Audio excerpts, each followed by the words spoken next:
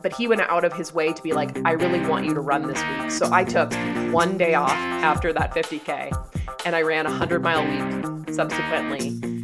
And by the end of that week, I was in debilitating pain. Welcome back to the next episode of the Trail Running Women podcast, where we chat with every type of runner. Some are new, some are old, some are new to running, and some, like today's guests, are total studs of the sport. So today we're talking to Devon Yanko, and I generally get a brief bio from all of my interviewees, I believe is the right word, so that I can make sure that I have everything, because sometimes the internet picks and chooses what it gives you, and there can be fun tidbits when it's from somebody's own mouth. Now, this bio is unlike any other I have received, where it is just a list of some unbelievable accomplishments, and I didn't have time to get into all of them, and I wish that I had. But we did talk a lot about how she was able to do all of these things and kind of found the perfect balance to be able to go after a variety of really crazy big goals while staying healthy and staying happy and staying in a very reasonable and kind of grounded mindset. So I loved everything that Devon had to say. I think you guys will too. So Devon has run more than 50 marathons, and 40 of those have been sub 3 hours. She's run 65 ultras since 2006, ranging from the 50K to 100-mile, and has had major success in all of them. She's a 7-time member of Team USA. She was on the gold medal winning team in Belgium for the 100K distance. In 2019, silver medal team in Romania for the 50K. And in 2007, 2012, and 2015, RRCA Marathon National Champion. 2010 and 2019, 50-mile road national champion. The list just goes on. It goes on and it goes on and it goes on. She's also come top 10 in Comrades Marathon more than 3 times. We talked to Ellie Greenwood about that crazy, crazy long road race in South Africa. It's 89K and just sounds absolutely grueling. She has a 3rd place at Western States. She's turning 40 this year, and we talk about the goals that she is taking on this year. Pretty awesome. She is able to do fast and flat or hard hilly climbs. So we talk about her training plan, how she got to where she is today. And like I said, the mindset around accomplishing these goals and how to stay in a place where you're still happy with yourself if you have to adjust your goals like she's had to recently. So I thought there was a lot of wisdom speaking to Devon, and I think she's just a really fun person. So I hope that we get to stay in touch. And she also has a podcast called Women of Distance, where she talks to other elite women and kind of bridges the gap between us, most of our listeners, and what these women are doing and how we all are similar, just going after things and trying to make this sport a more inclusive place for women. So again, so many awesome tidbits from Devon. You can find her on Instagram at FastFoodie. People are leaving reviews or leaving ratings, and I love that, and I want to say thank you so much, and thank you for the most recent review from Charlie talking about Kaylee's epic adventures and finding the right fuel for her. Fueling definitely is a common theme recently. So speaking of fueling, check out Knack Bar Nutrition, who is a sponsor of this podcast. They just came out with their new caffeine bars.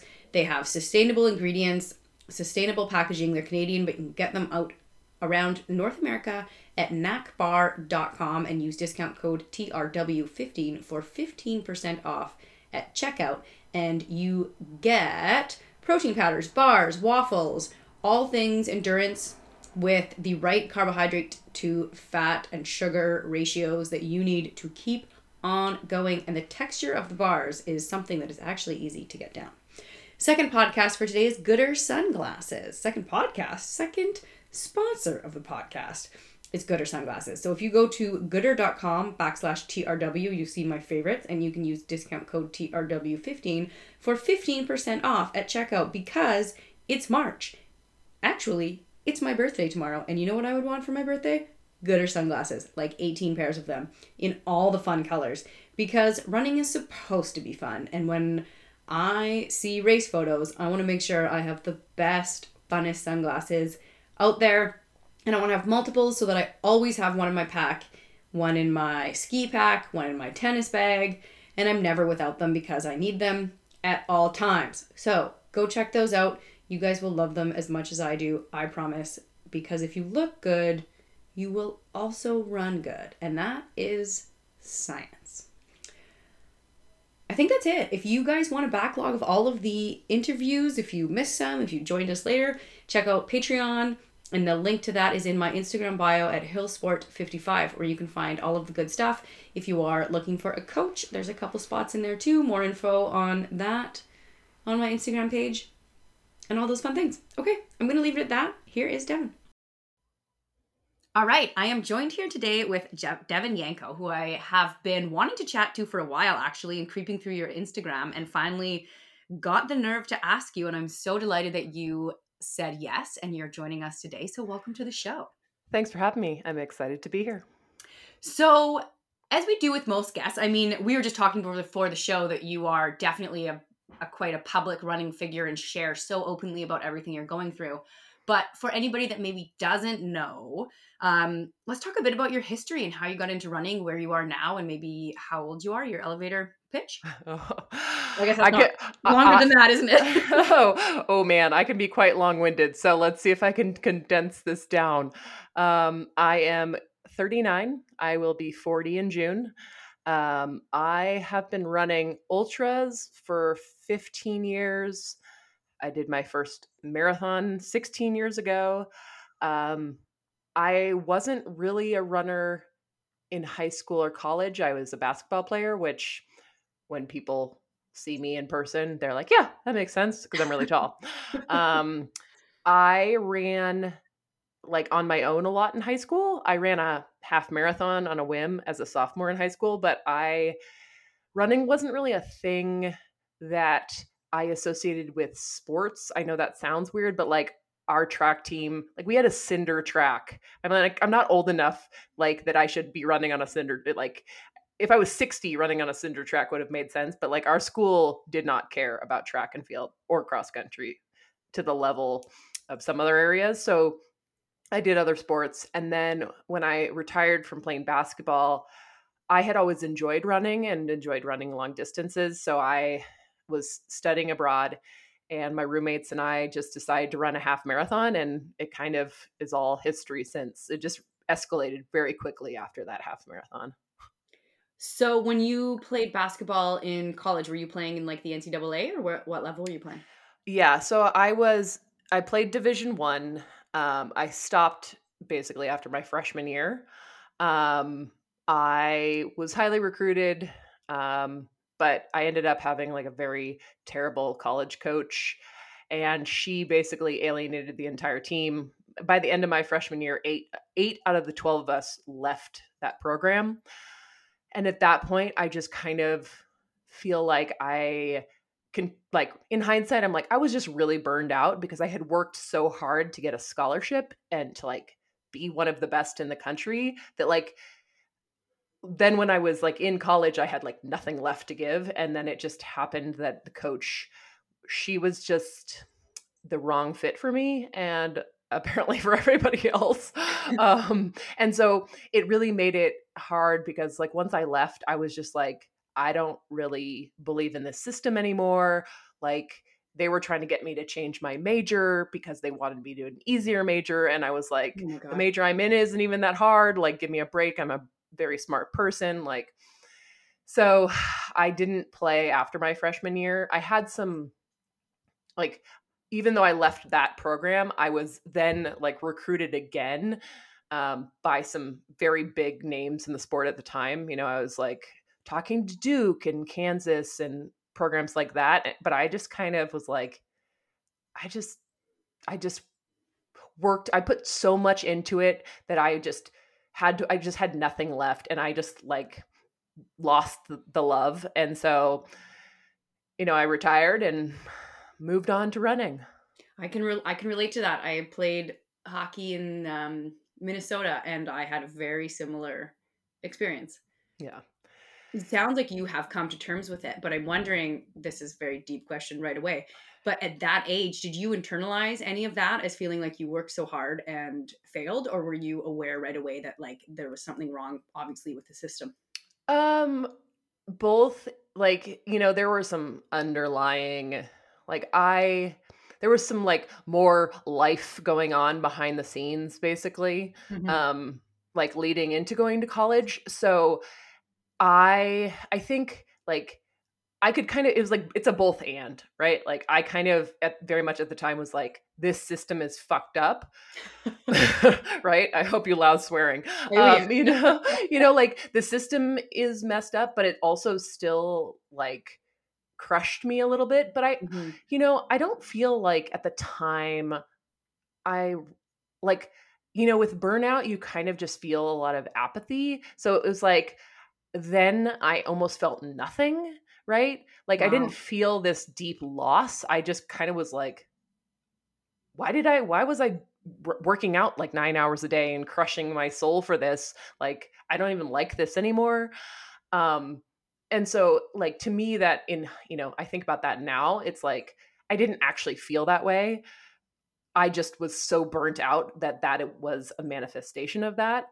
Um, and, I had picked a college based on one, the major at the time that I was pursuing, but I was also really, like, just trying to run away from my experiences that I had in high school and kind of, like, run away from home. And, like, I was just like, at that time, I thought I could just sprint away to my new future and leave everything behind. And that doesn't really work that way.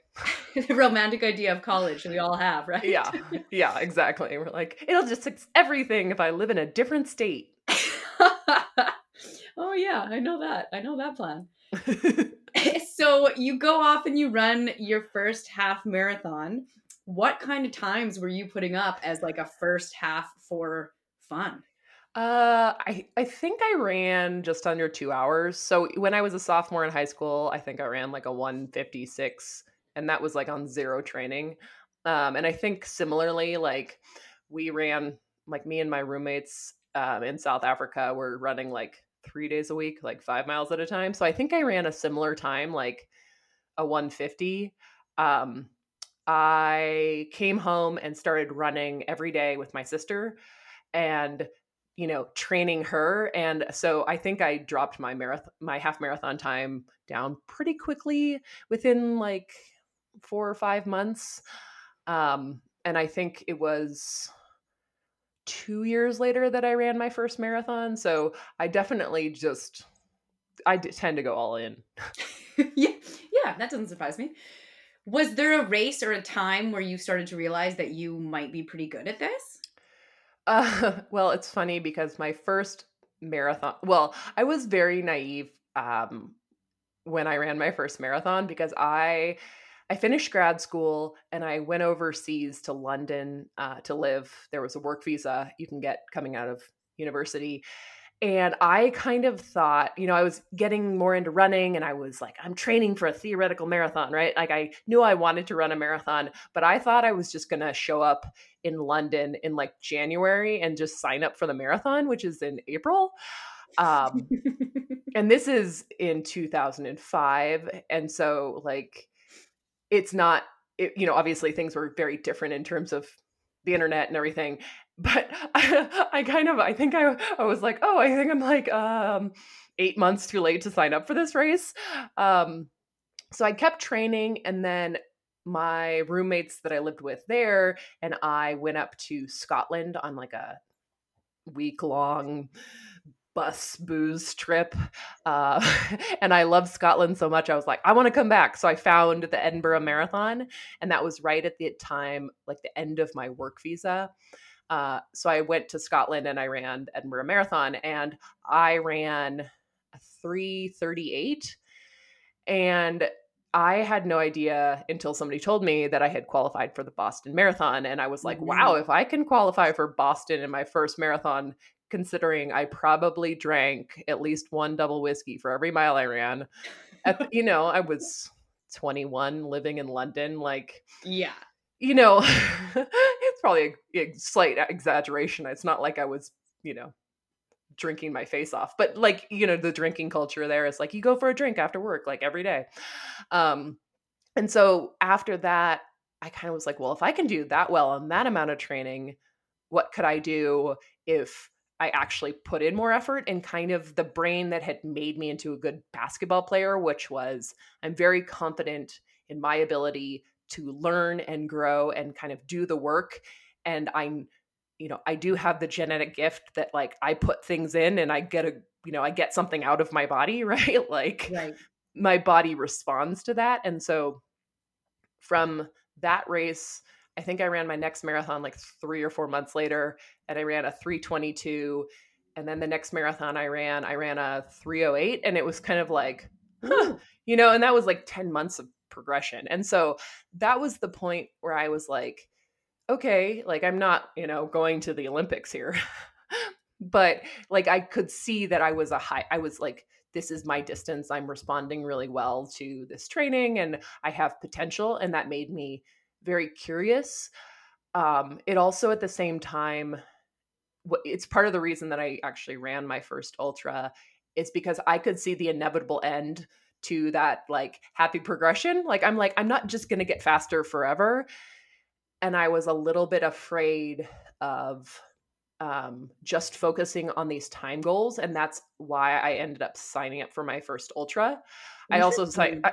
I also signed up for an triathlon, which I was not did one of those.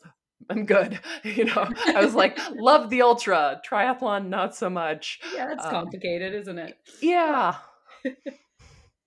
yeah. So that obviously the learning curve there is so fast. And I recognize that this was a few years ago now, but like you said, the internet wasn't the same as it was before. What did you do? Were you just running more, or was there specific training methods you took to take that amount of time off that fast? Um, If you remember.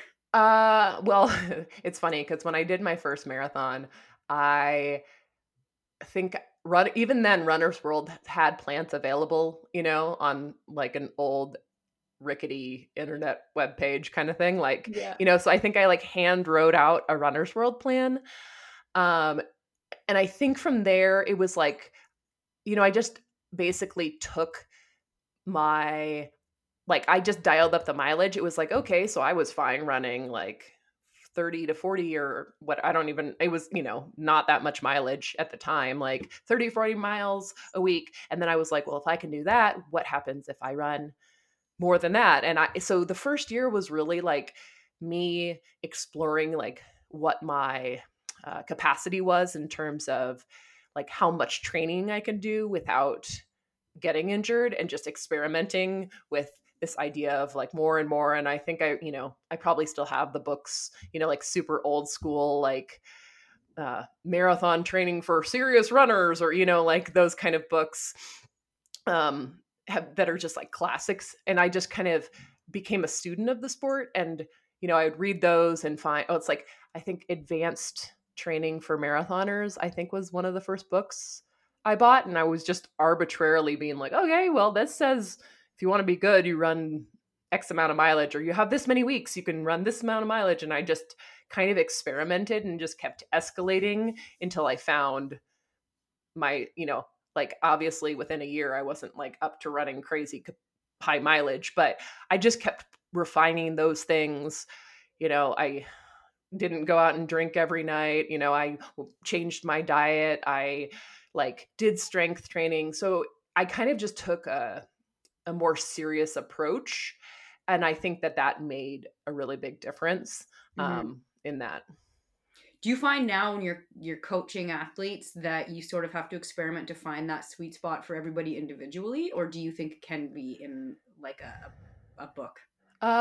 It is definitely an experiment of one. And I try to tell my athletes that straight out of the gate because I think it's really hazardous for people to think that there's like an ideal number that exists for all people. And like, we are all a series of like really complicated factors. And I try to take all of those things into account. And I basically say, you know, I look at what people have been doing, and it was like, can they stay healthy at what they've been doing? And then I was like, okay, let's see if we can add a little more. And like, if we add a little more, what are the results? And you kind of, I like try to get them to what their capacity might be. But to me, it's also the majority of people are trying to balance this with the rest of their lives. Like running Mm-hmm. isn't their life. And so I don't think that every runner is necessarily going to get to their, like if they were training like a monk or, just had no responsibilities, like what people's capacity is probably different. But like, I kind of try to play with all of those factors to make sure that what we were doing is very sustainable and moves them towards their goals. Yeah, I think it's tough because for a while, and I think it's getting a little bit better, but it really felt like everybody in the ultra world was like the 100 mile week is the thing, which is for somebody if you have kids or young kids and a job, like that is so much. And if you're especially if you're here where there's so much elevation and so technical, I've found it's like pulling people back can sometimes be more of the direction you have to go than trying to increase. Yeah, exactly. I think that notion it's silly because like running 100 miles is not it's not like some magical number that equals success. And like I think about when I ran Western States in 2016, if you look at the three of us who were on the podium for the women, the three of us trained so extremely different, and it's like, and yet we were all like there on the podium. And it's like it was Casey Lichtig who runs like crazy high mileage, Amy Sproston runs very moderate mileage, and then I'm kind of like more in the like in between the two of them. And so it's just really fascinating because you're like, there are so many different formulas for success. It's not about what works for other people, it's not about what looks sexy on Strava or the internet, it's like what Right. works for you. Yeah, that's super interesting. And I'm glad people like if you're a caliber are kind of saying that as well. I think that's important for people to hear. So getting back a bit to your story, I mean, one of the things now that is mind blowing since you started these marathons and got down to 3:08 is that you've now run sub 3 40 times.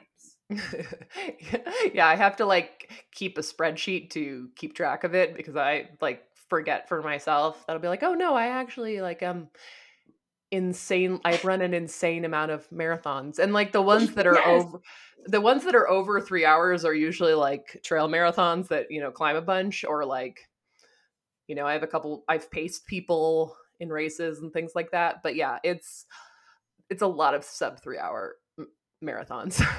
And your PR was 2:38:55. So I mean, Yeah. yeah, 22 minutes more than that feels probably like your comfortable marathon pace, which is totally crazy for us. Um, shorter, thicker shufflers. I mean, every time I line up in a marathon, I'm like, can I run that fast? I don't know. Can I? So I never take it for granted. I'm always like, oh, okay, this is what we're doing today. This is great. Yeah, well, I think and keeping positive minded about it too probably really helps. I have never tried to run a road marathon fast. It's been all trails. So my friend and I are training right now, and she might go sub 3. Is probably totally capable. And I think if everything goes right, I like might get 3:10. So it's that pace to me right now is very familiar in my brain and just is like it's crazy. I'm Yeah. just very impressed. It's awesome. So obviously to run 2:38, 2000 was that in 2012 or 2016? That was 12. Yeah. Okay, so that's not that much time really, since you started. And I Yeah. know we talked a bit about like, okay, so you're finding the right amount of mileage. What about speed work and getting really specific? Did you hire a coach and like really have to dial in for that to to do that? I so I let's see, 2006 would have been when I ran like a 3:08, and I had a friend.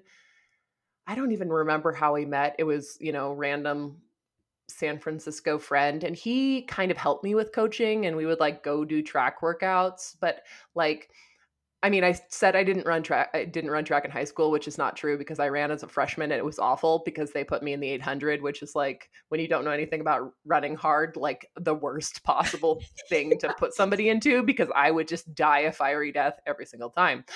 So I didn't come into like part of what I loved about marathoning was like, I don't have to run that hard. Like, like I'm kind of like in this like groove, like your happy place, happy pace kind of thing. And you're not, you know, running at the edge of your limit. And so I started doing some workouts with him, and he was kind of like a coach advisor.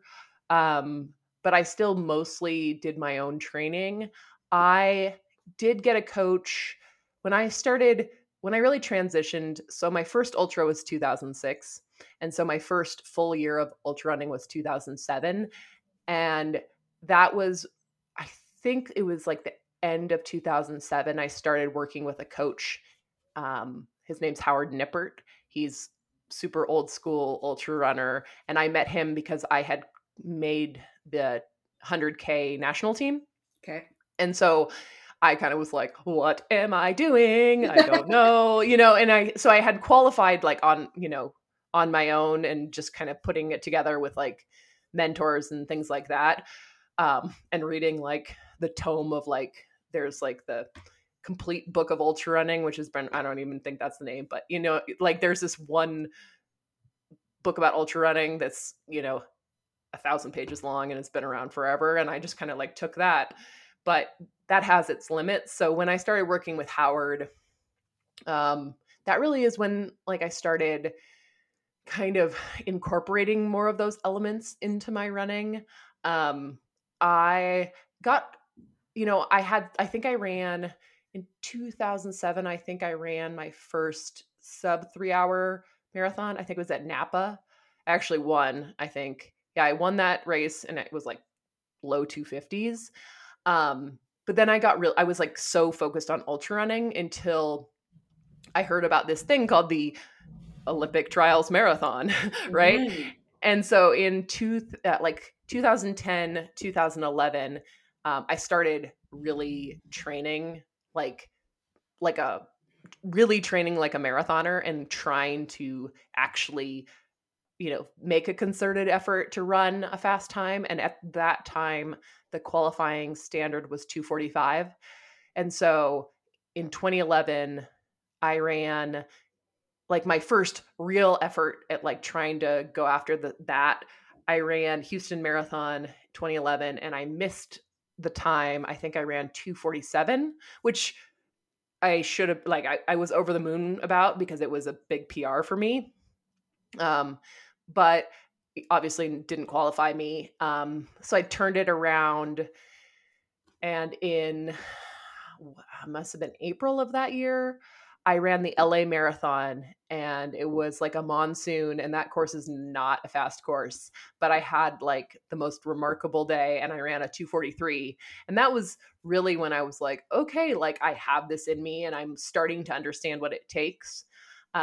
So I ran the 2:38 was the following January at the Olympic trials, which were in Houston.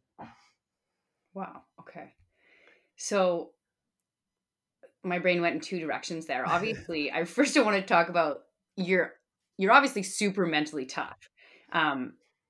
What kind of things do you talk to yourself, say to yourself during a marathon, like at a 2:38 pace? Like that hurts. How do you get through that moment when you're like, this was the worst idea I've ever had?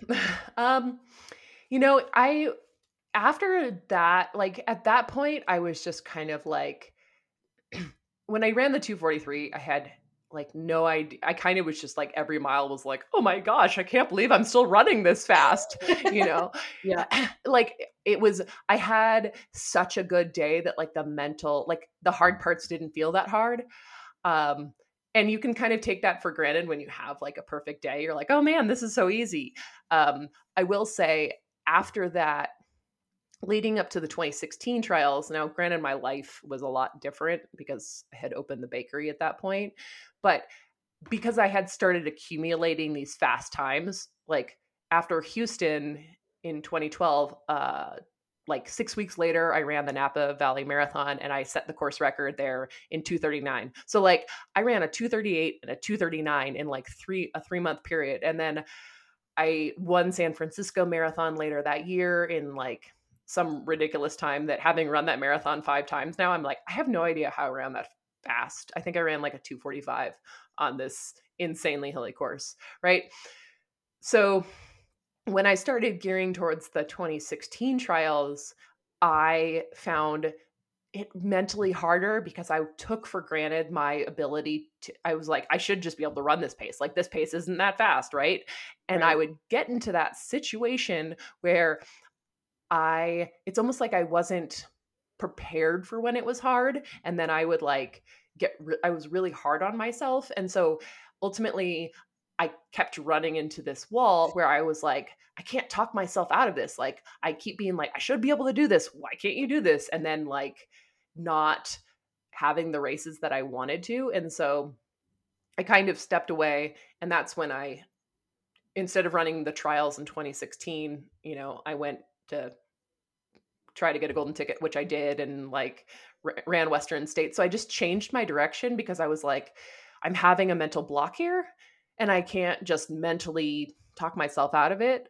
So I was like, I need to step away from this specific goal and then kind of come back to it. So like generally, I mean, it kind of depends on the day, like how I talk myself through the hard part of a marathon.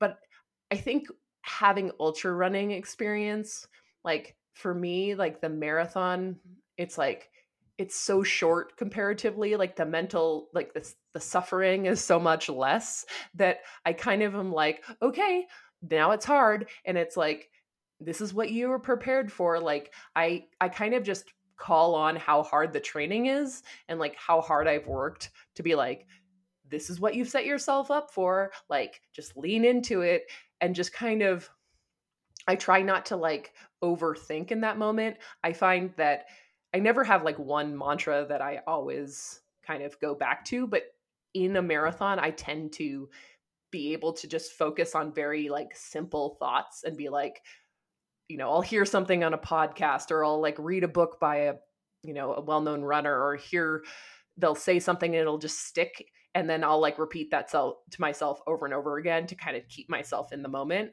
And it just kind of keeps me focused on the goal at hand, because I know if I let my mind run wild that like I'll have that experience like I did leading up to 2016.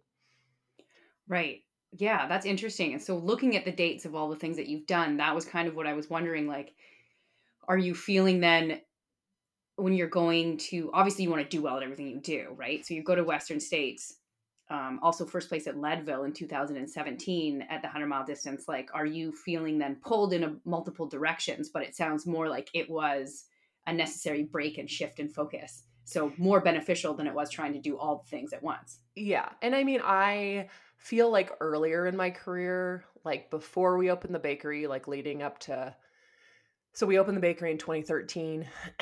I would say like 2009, 10, 11, I struggled with trying to do it all because I did have sponsors. I was like on the Solomon Global team and they had a lot of expectations. And so like 2011, I really was like, I really want to run a fast marathon. And it was like, that wasn't really in line with like what my sponsorship obligations were. So it's like, this is like the perfect example of the ridiculousness of trying to do it all.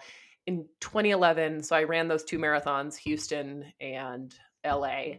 And then I turned around and I ran Mad City 100K, which was the national championship, because I wanted to qualify for Worlds that year. I did. I won that race. So I won the road 100K national championship. 8 days later, I went to the Grand Canyon with Chrissy Mail and we did the FKT for rim to rim to rim. Rim to rim to rim to rim to rim. No. I think you got it. I was trying to. Rim to rim to rim. Yeah. So, it's like, and then like 2 weeks later, I think I was like on a plane to Australia to try to do the 100K there. And like that race, I think I got like 20 miles into it and I was like, I was so tired, but like I did feel like I needed to do all the things. And like that I always kind of felt like if I chose to do one thing, I was failing other things. And at that point, I felt a lot of pressure that I should be running 100 milers and I should be trying to do Western States. And I kind of was like, that's not really like at that moment what was sparking joy for me. Um, and so I kind of learned that lesson the hard way. And I've definitely continued. I I suffer from like really wanting to do it all and like wanting to do it all well, and then like reaching that ceiling where it's like some of these things are incongruent, like some of these things don't work together. And I've over time, it's been 15 years in ultra running now. Like I have figured out how to choose my goals for different races. So it's like I can run marathons and be competitive, but not, going all in on them. And like, I can kind of dial things up and down depending on what's the most important thing for me. But I try to not make every single thing the most important thing, because that's when you have that conflict. And I try to now, when I plan out my years, like I try to make, so like 2012, I did it really well because I ran the trials, ran Napa, ran Two Oceans, which is a 56K on the road, and I ran Comrades. Like those things were really congruent because those are all Right. fast road things, even Yeah. if, Comrades is 56 miles. Like, so that was a year where I was like, oh, look, I can do these things and these all work together. Um, and they are symbiotic. And like, versus trying to do the thing where it's like, oh, I'm going to run a road 100K and I'm going to run a trail 100 miler and I'm going to do, try to qualify for the trials in between. Like I found that doesn't work. And I've had good coaches over the years be like, I can be happy like racing and being like not racing at like an A level and kind of like be like do a lot and be like, I'm fine with this. But like I have had good coaches to be like, okay, you say you want to go run like a trials qualifier, or you say you want to do X, like then they'll like have that come to Jesus moment with me and say like, then you can't run 5 ultras before you try to go qualify for the trials. Like, so that has helped. And I think I just have learned over time how to make all of these things work together. Yeah, I mean, for a problem that I think a lot of people have, which is wanting to do all the things at once, and you've certainly managed to do a lot of the things. Yeah. Have you had any major injuries that you've dealt with? Um, I hadn't had any really big injury problems until last year. The only exception to that was I had a freak thing happen to me at the end of 2016, like after Western States. So at Western States, I kind of had an issue with like my shin. I kind of got like a in hindsight, like a mild compartment syndrome issue, and that caused me problems later down the road. And in 2017, I had come back from that, which was not a big setback. I just, like took a month off or whatever. But in 2017, coming off of that, I actually broke my foot. Um, I was making coffee and I shook my foot and it popped, like I snapped a bone in my foot. No. Yeah, it was. Oh my gosh. It was misdiagnosed, and I ran on it for 6 months because they had done. So the people who had been trying to figure out what my kind of shin foot problem was, they had found something in my foot called a tarsal coalition. Um, Carrie Diamato apparently had the same condition, so we've bonded over that, because it's not a very common thing for people to know about themselves. So my navicular and my calcaneus essentially were connected. This could be from birth. It could have been some weird, just like cartilage kind of connection. But when I shook my foot and it snapped, that is one of the things that broke. And the people who had been helping me, like previously, the doctors looked at my x-ray or my MRI and they were like, oh, you broke your coalition, so you're good to go. But they didn't look any further. And so they missed a huge fracture in my calcaneus. Mm. And it was a stable non-union at the time. So like I was training at that point to run Two Oceans and Comrades in the London Marathon. Um, and so I wasn't really feeling it. Also, I was taking like a ridiculous amount of aspirin because they told me I would have some pain, arthritis like pain. So I ran those races. I came in top 10 at Comrades. Um, and then I started training that summer. After that race, I started training for Leadville. And once I was starting to run trails, I noticed every time I step on a route, like the pain that I was experiencing was like would go off the charts. So I was like, well, I'm not going to deal with this right now. I'm going to run Leadville.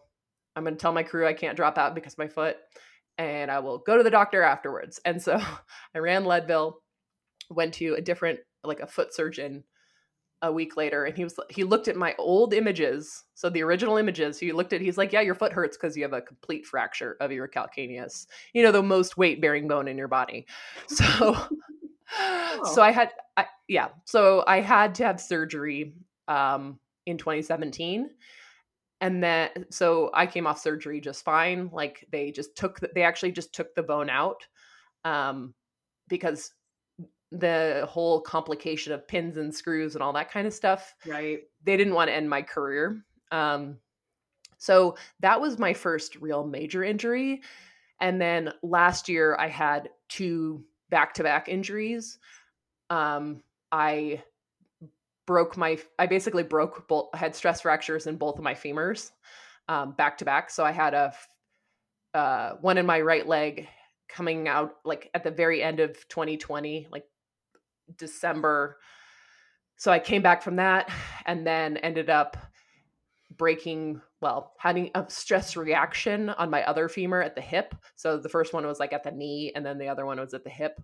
That one, like both of them were, the first one was mostly bad coaching.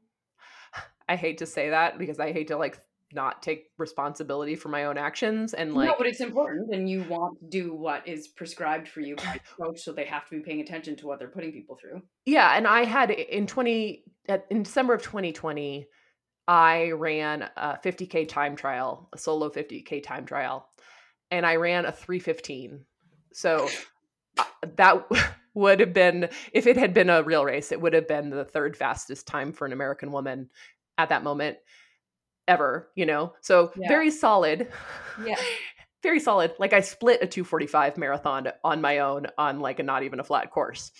Um, and I come off that and I was really sore. I was running in the next percents, which tend to put a lot of pressure on people's like popliteal muscles and calves. And I told my coach, like, I'm pretty darn sore. And my coach at the time, who was never someone to kind of be like, I really think you should run. Like it was usually like, here's your plan. And I don't need a lot of hand holding. So I would have just, but he went out of his way to be like, I really want you to run this week. So I took one day off after that 50K and I ran a 100-mile week subsequently. And by the end of that week, I was in debilitating pain. The underlying thing that so it was like that decision for him to be like, I really think you should run, even though I told him I was really sore, was the primary thing. The other thing, it turns out, that was underlying that stress fracture is that in the summer of 2020, I did something through Aravaipa called the summertime binge, and I ran 10 50Ks in 10 days. And on the 10th day, it turns out, I only remembered this after somebody found it using an ultrasound. On the 10th day, I slipped on a trail called the French Trail in the Bay Area, and my sister reminded me after the fact. She's like, "Yeah, you said you like blew out your knee." Well, it turns out I had partially torn my ACL. Oh, So goodness. when I didn't take the time off after that 50K, the muscles that were sore were the Right. muscles that were doing the work, like picking up the slack Of of course. the Yeah. ACL. So it's like that underlying issue is what caused that like biomechanic problem to like have such a swift effect. Right. Because I have like, because I had 2 stress fractures last year, I checked my bone density, I've checked all my levels. Like I don't like my bone density is rock solid. Well, and it wouldn't Um, make sense that it suddenly would start yeah, after all those years of mileage. exactly. Yeah. Yeah. And so, that was really frustrating. And I understand that his intentions were good because I was supposed to turn around and run the Hoka Carbon X project, right? So it was like the 50K kind of, it was a goal, but it was like, oh, look, I have this really amazing opportunity. I'm not sponsored by Hoka anymore, but like Hoka brought me into, they were going to bring me on to do that event. And I was in really great shape, obviously. And so it just like was a big bummer that happened. Um, and the other stress fracture, so I came back from the first stress fracture. And at the time, we still had hope that there was going to be a 50K world championship. So I've been on a 50K world championship team. And obviously, like I'd run a really good time. So I was like, I think I can do well at that. So um, Tyler Andrews and so Tyler runs for Hoka. He's the founder of Chosky, which is the coaching collective I'm a part of. He and I put on a track 50K. Oh my God. Yeah. Oh, thanks. And we did it at a track near my house, and the track just turned out to be really long and narrow. So, like, tracks are 400 meters, but like how they get to 400 meters isn't consistent. And the turns were really tight. And, I'd been already injured. And so I think just all of the really tight turns had given me, like, it just put a lot of pressure on my left hip. And then basically, while I was like, my hip started to hurt, like as soon as I had pain, I stopped running. So I had pain on one run, didn't run again. And I was like trying to stretch it out. And I think while I was like trying to fix this problem, I tore my pubofemoral ligament. So, like the ligament that like holds your hip into your pelvis. Yeah, I do. And that tearing is what caused it. Like it's like where that connected onto the hip is actually where the stress reaction was. So like it was more of a traumatic thing versus like an overuse thing. um but that was really hard because I had defined myself for 14 years on being really durable and like not really struggling with injuries. And so it was really hard to have that experience to kind of be like, am I not durable anymore? Like, am I just, and like a lot of people start treating you and talking to you in a very specific way when you have back-to-back injuries. Like you've been doing something wrong and you're going to have to fundamentally change what you're doing. And I don't really agree with that. So it was really hard, but that was the first time I really had that experience of dealing with like chronic injury issues. That's interesting, though, when you say like defined yourself as someone durable. What about the definition of you kind of as a person in general, which at this point obviously must be as a successful runner? Yeah. Do you have fear over that? And if things change? And there was actually one of your Instagram posts where you kind of are altering goals, but you had a few sentences that really stuck out in one of them, and I'll read them if that's okay. Yeah. Says, I'm constantly selling myself short. I'm always erring on the side of insecure. This made me feel lately a profound sense of never enough. I'll never accomplish enough. I'll never be enough. I'll never prove myself to who or what for. I don't know, but it's a toxic narrative and it doesn't serve me. I think that is something that's so big when we start wrapping our identity into sport. Can you talk to us more about that? Yeah, and I think that I after my experience with basketball, like I really didn't want to go down that path with running. But I think I kind of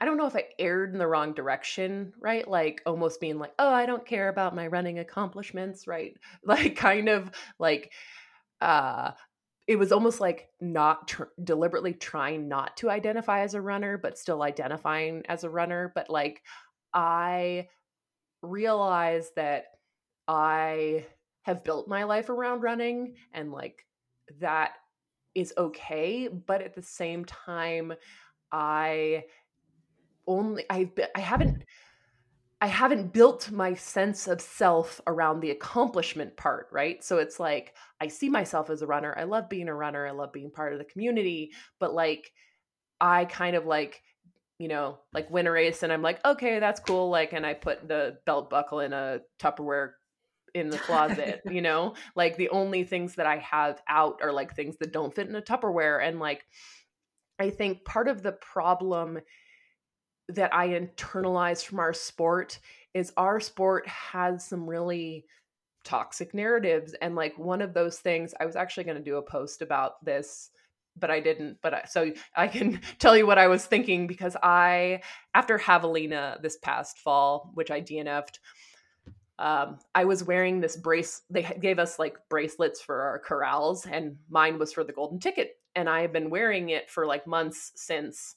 And after the like 10 days ago when I ran Black Canyon and had a bad fall and had to DNF, I like was thinking about it and I was like, why am I focusing on my failures? Like I don't believe in that. Like I don't believe in dwelling on failure. I feel like I take the lessons and move on. So I'm like, why am I wearing something to remind me of my failures when I don't wear my belt buckles, I don't have a lot of race t-shirts. And I feel Yeah. like that's something that is actually born more out of like our community because like I know a lot of people who are like, I would never wear a belt buckle. I don't even wear race t-shirts. And like this kind of false modesty, like, oh, I would never wear a whatever. Like, I'm like, dude, I want to trumpet that shit.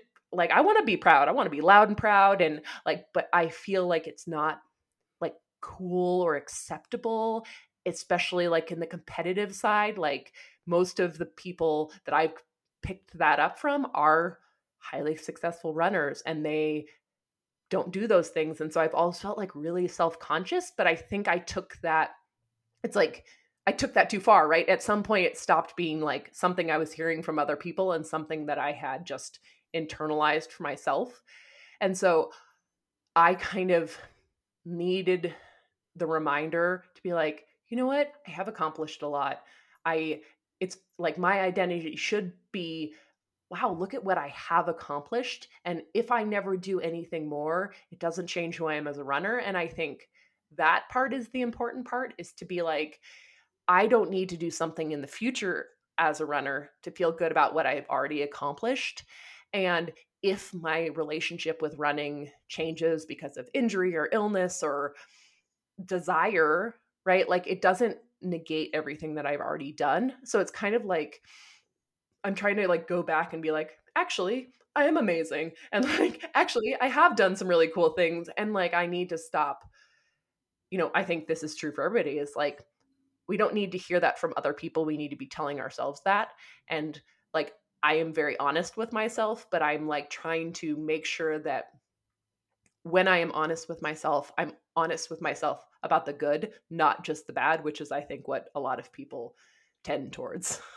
Yeah, I love that so much. That is such a good point, and I know exactly what you're talking about because even in my smaller community, there's like this, oh my God, this person posted that they won a race. And it's like, yeah, because they worked for like 8 years or 8 months, sorry, and then had the race of their life. And like, why not? And why wouldn't we all be like putting out the good stuff too?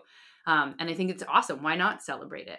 Yeah. I mean, and it's like, I have thought about this even more in recent times because of like people posting about DNFs. And like when I read people's posts about DNFs, I'm like, you're posting about how heartbroken you are and how much you loathe yourself and how much of a failure you are, right? You are saying all these negative things about yourself, but then you don't do the positive. Like that to me is what really started bringing my attention to that problem, is like, we are happy to, woe is me on the internet and like not like take a good perspective on the inevitable of like having a bad race or a DNF. Like we're willing to put that out there, but at the same time we can't celebrate ourselves. Like that seems Yeah, and why is Totally that more wrong. socially acceptable to Yeah, hate on yourself than it is to be excited about something? exactly. Oh, that's so interesting. There's definitely a lot with just the way the world is now with Yeah. social media and everything and Strava, like you mentioned, and the race t-shirt uniform and all the things for sure. So a couple of last questions. We're nearing the end of time. This has gone really fast. I have so many things I could ask you about. You do have a podcast. You have a big platform on Instagram, like kind of on that same topic. What are some goals you have with your platform, so to speak? Yeah, I'm going to try to say this as politically diplomatically correct as possible. You can you can go on my Instagram and see my pictures of smashing the patriarchy. I, for many years, I put a lot of faith into our sport becoming more equitable, like by like natural progression, right? Like I just thought like, oh, like this sport is still growing and it's in its infancy and it'll get better for women just naturally over time. And then like statistically that hasn't bared itself out at all. Like from the 2006 to now, I think the increase in participation for women is like I think it's less than 8% increase. We're still in like the low 30% of women like 30% of participants last year were women, Mm-hmm. around about. Like obviously I could look up the statistic if I wanted to be right on, but like that's not a lot of growth. And the part that bothers me is our sport has had like this big jump in growth around like I would say like 2015, like 2012, 2015, like through that like time, like there was this huge kind of jump in terms of like ultra running becoming like super popular and like more people coming into the sport. There was an explosion in participation. And I feel like women are especially like it on the side that really bothers me is like as professional women, we really haven't seen the benefit of that. Like Totally. like part of the reason I started the podcast was because a very good friend of mine did this amazing FKT, and she basically got. I went out to different podcasts and was like, "You should talk to her," and they were like, "No, we're not interested." And like I was like, "This is the one of the best FKTs of the year," like, and she's getting no respect for it. Like it infuriated me, and I was like, and the people who were saying no were all men, and I Yeah. really bothered me that the gatekeepers were all men, and the people who were really starting to have a lot of voice in the sport and um, carrying like and changing the culture are all a small handful of men. And so part of starting the podcast was very much that. Um, I just I just find it, the way that women are being supported is severely lacking. It's like, yay, we have race coverage now where we follow people around, and it's like women are not getting the same amount of airtime. Women are not being followed and respected in the same way. So I think with like all of my platforms, that issue really found me versus me kind of like I wouldn't have ever identified as a feminist in the past. Like I thought that was a bad word. And now I'm like, yeah, I am 100% a feminist because I am like going to popular podcasts in the space that are run by men and hand counting how many women they've interviewed and running the statistics on it to see if that is equitable, and they're not. It's like, so I've found that that's really where my passion lies, and like I want to see that change in the sport. And so for me, like more than winning any other race, this is something I've felt strongly about. Like, I just really want to have a positive impact on the sport. And I think the thing that is most in like where I'm focusing that on is doing positive thing for women in the sport, and like making sure that the women that come in the next generation and the next generation have it better, and like have a, have more opportunities, can make more money in the sport, are better, are more respected, get the same amount of airtime, like things like that. So that's really kind of the direction I'm going with my platforms. And also, like, I tend to also just be very committed to sharing my experience, because I feel like one of the things that people respond to really well about like my Instagram is that I share my real experiences. And I think there's a lot of value in like making other people in the world feel less alone. So that's kind of like my personal like commitment to like transparency and vulnerability. But the main issue in terms of like jumping on my soapbox is definitely women in sport. Yes, I can agree with those things. Yeah. Obviously. I mean, Yeah. I think we probably started our podcast for similar reasons. We Yeah. should mention yours is called Women of Distance, because there's going to be listeners screaming going, what is What? it? What is it? Yeah. And it's great. I've enjoyed so much because it's definitely fun to hear. Like I do a few pros and then a lot of regular women, so that people hear other people who are like, I want to run my first 50K and I have a family of 3. Like, what the fuck can I do that? Yeah. But there are no professional women talking to other super high level women. And that discussion is super unique and cool. So I love listening to yours. And I think your Instagram does a good job of showcasing accomplishments in a humble and real way. And that's kind of what the internet needs more of, instead of just like the highlights where people are like, does this just happen overnight? You just wake up and win stuff? Like, yeah, because that bothers me too, because I'm like, that is not the story. And like, I don't, and I think that that's like one of the reasons, like the way that we interview our guests is like, I try to be like, tell the audience how you're a normal person and how you didn't just come out of the womb crushing things. Like, I think that that's an important thing, because like, I do think that especially with like professional women, like there is the expectation to put a certain image out, and like you don't get paid for vulnerability or real, being real. And I think that that then perpetuates this like social media is not real life thing. mm-hmm. And, so I don't want to, I'm not playing that game anymore, which is really nice. So it's like, it gives me an opportunity to just kind of be like, yep, professional runners, we're just like you. Sometimes we are just spazzing out, having a hard time. Spazzing out. Yep, that's a good way to put it. Okay, so we're almost at the end of the time here. So a couple quick questions. Okay. What is your favorite race distance? 50 miles. What's your favorite race course? Ooh. That's a great question. It's hard, isn't it? It is hard. I mean, but we do this to everybody also. So favorite race course of any distance?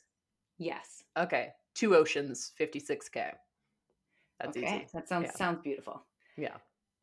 Favorite workout? Oh, long run. Long run. Nice. Long yes. run. That's somebody described it as that. It's like, that's like the ice cream of your week. And I'm like, yeah. That's totally true. Everything else terrifies me. It doesn't matter how many times I do something. I'm always like, nope, still scares me. Yeah, fair. Favorite type of cross training? Stand-up paddleboarding. Okay, that's a good one. Max squat weight. Ooh, right now, or in the past? In the past. Oh man. Never. I probably could squat double my body weight when I was a basketball player.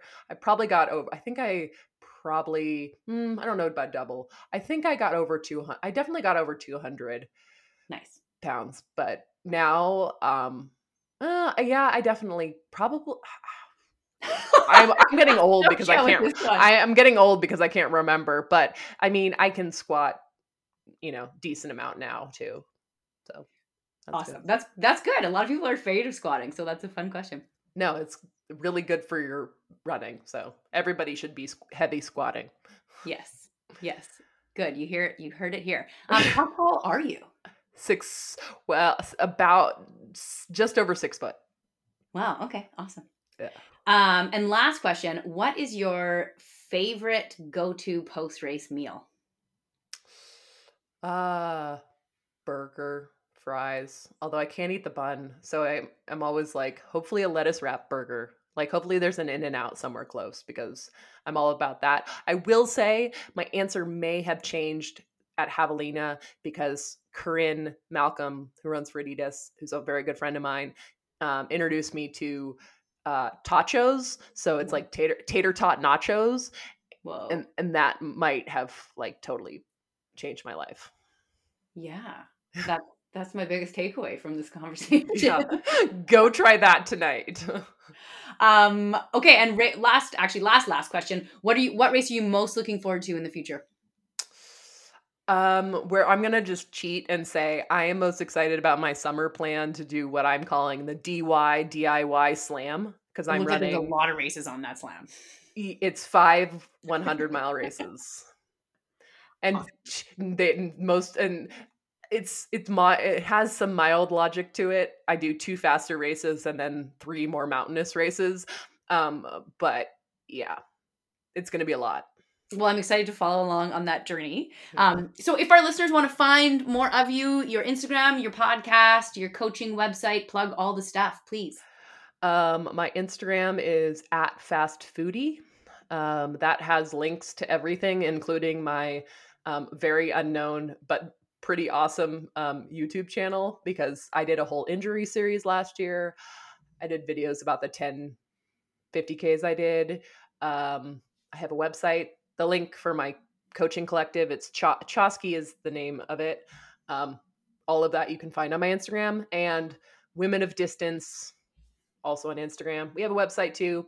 You can download it, I think, everywhere, but I also am relatively new to podcasting, so I'm just kind of floundering around in the darkness on my own here. Well, I can tell you it's a lot better than floundering, and I will link to all of those things in the show notes as well. Awesome. Well, thanks again. I really appreciate you taking the time. Yeah, I've had a lot of fun talking to you.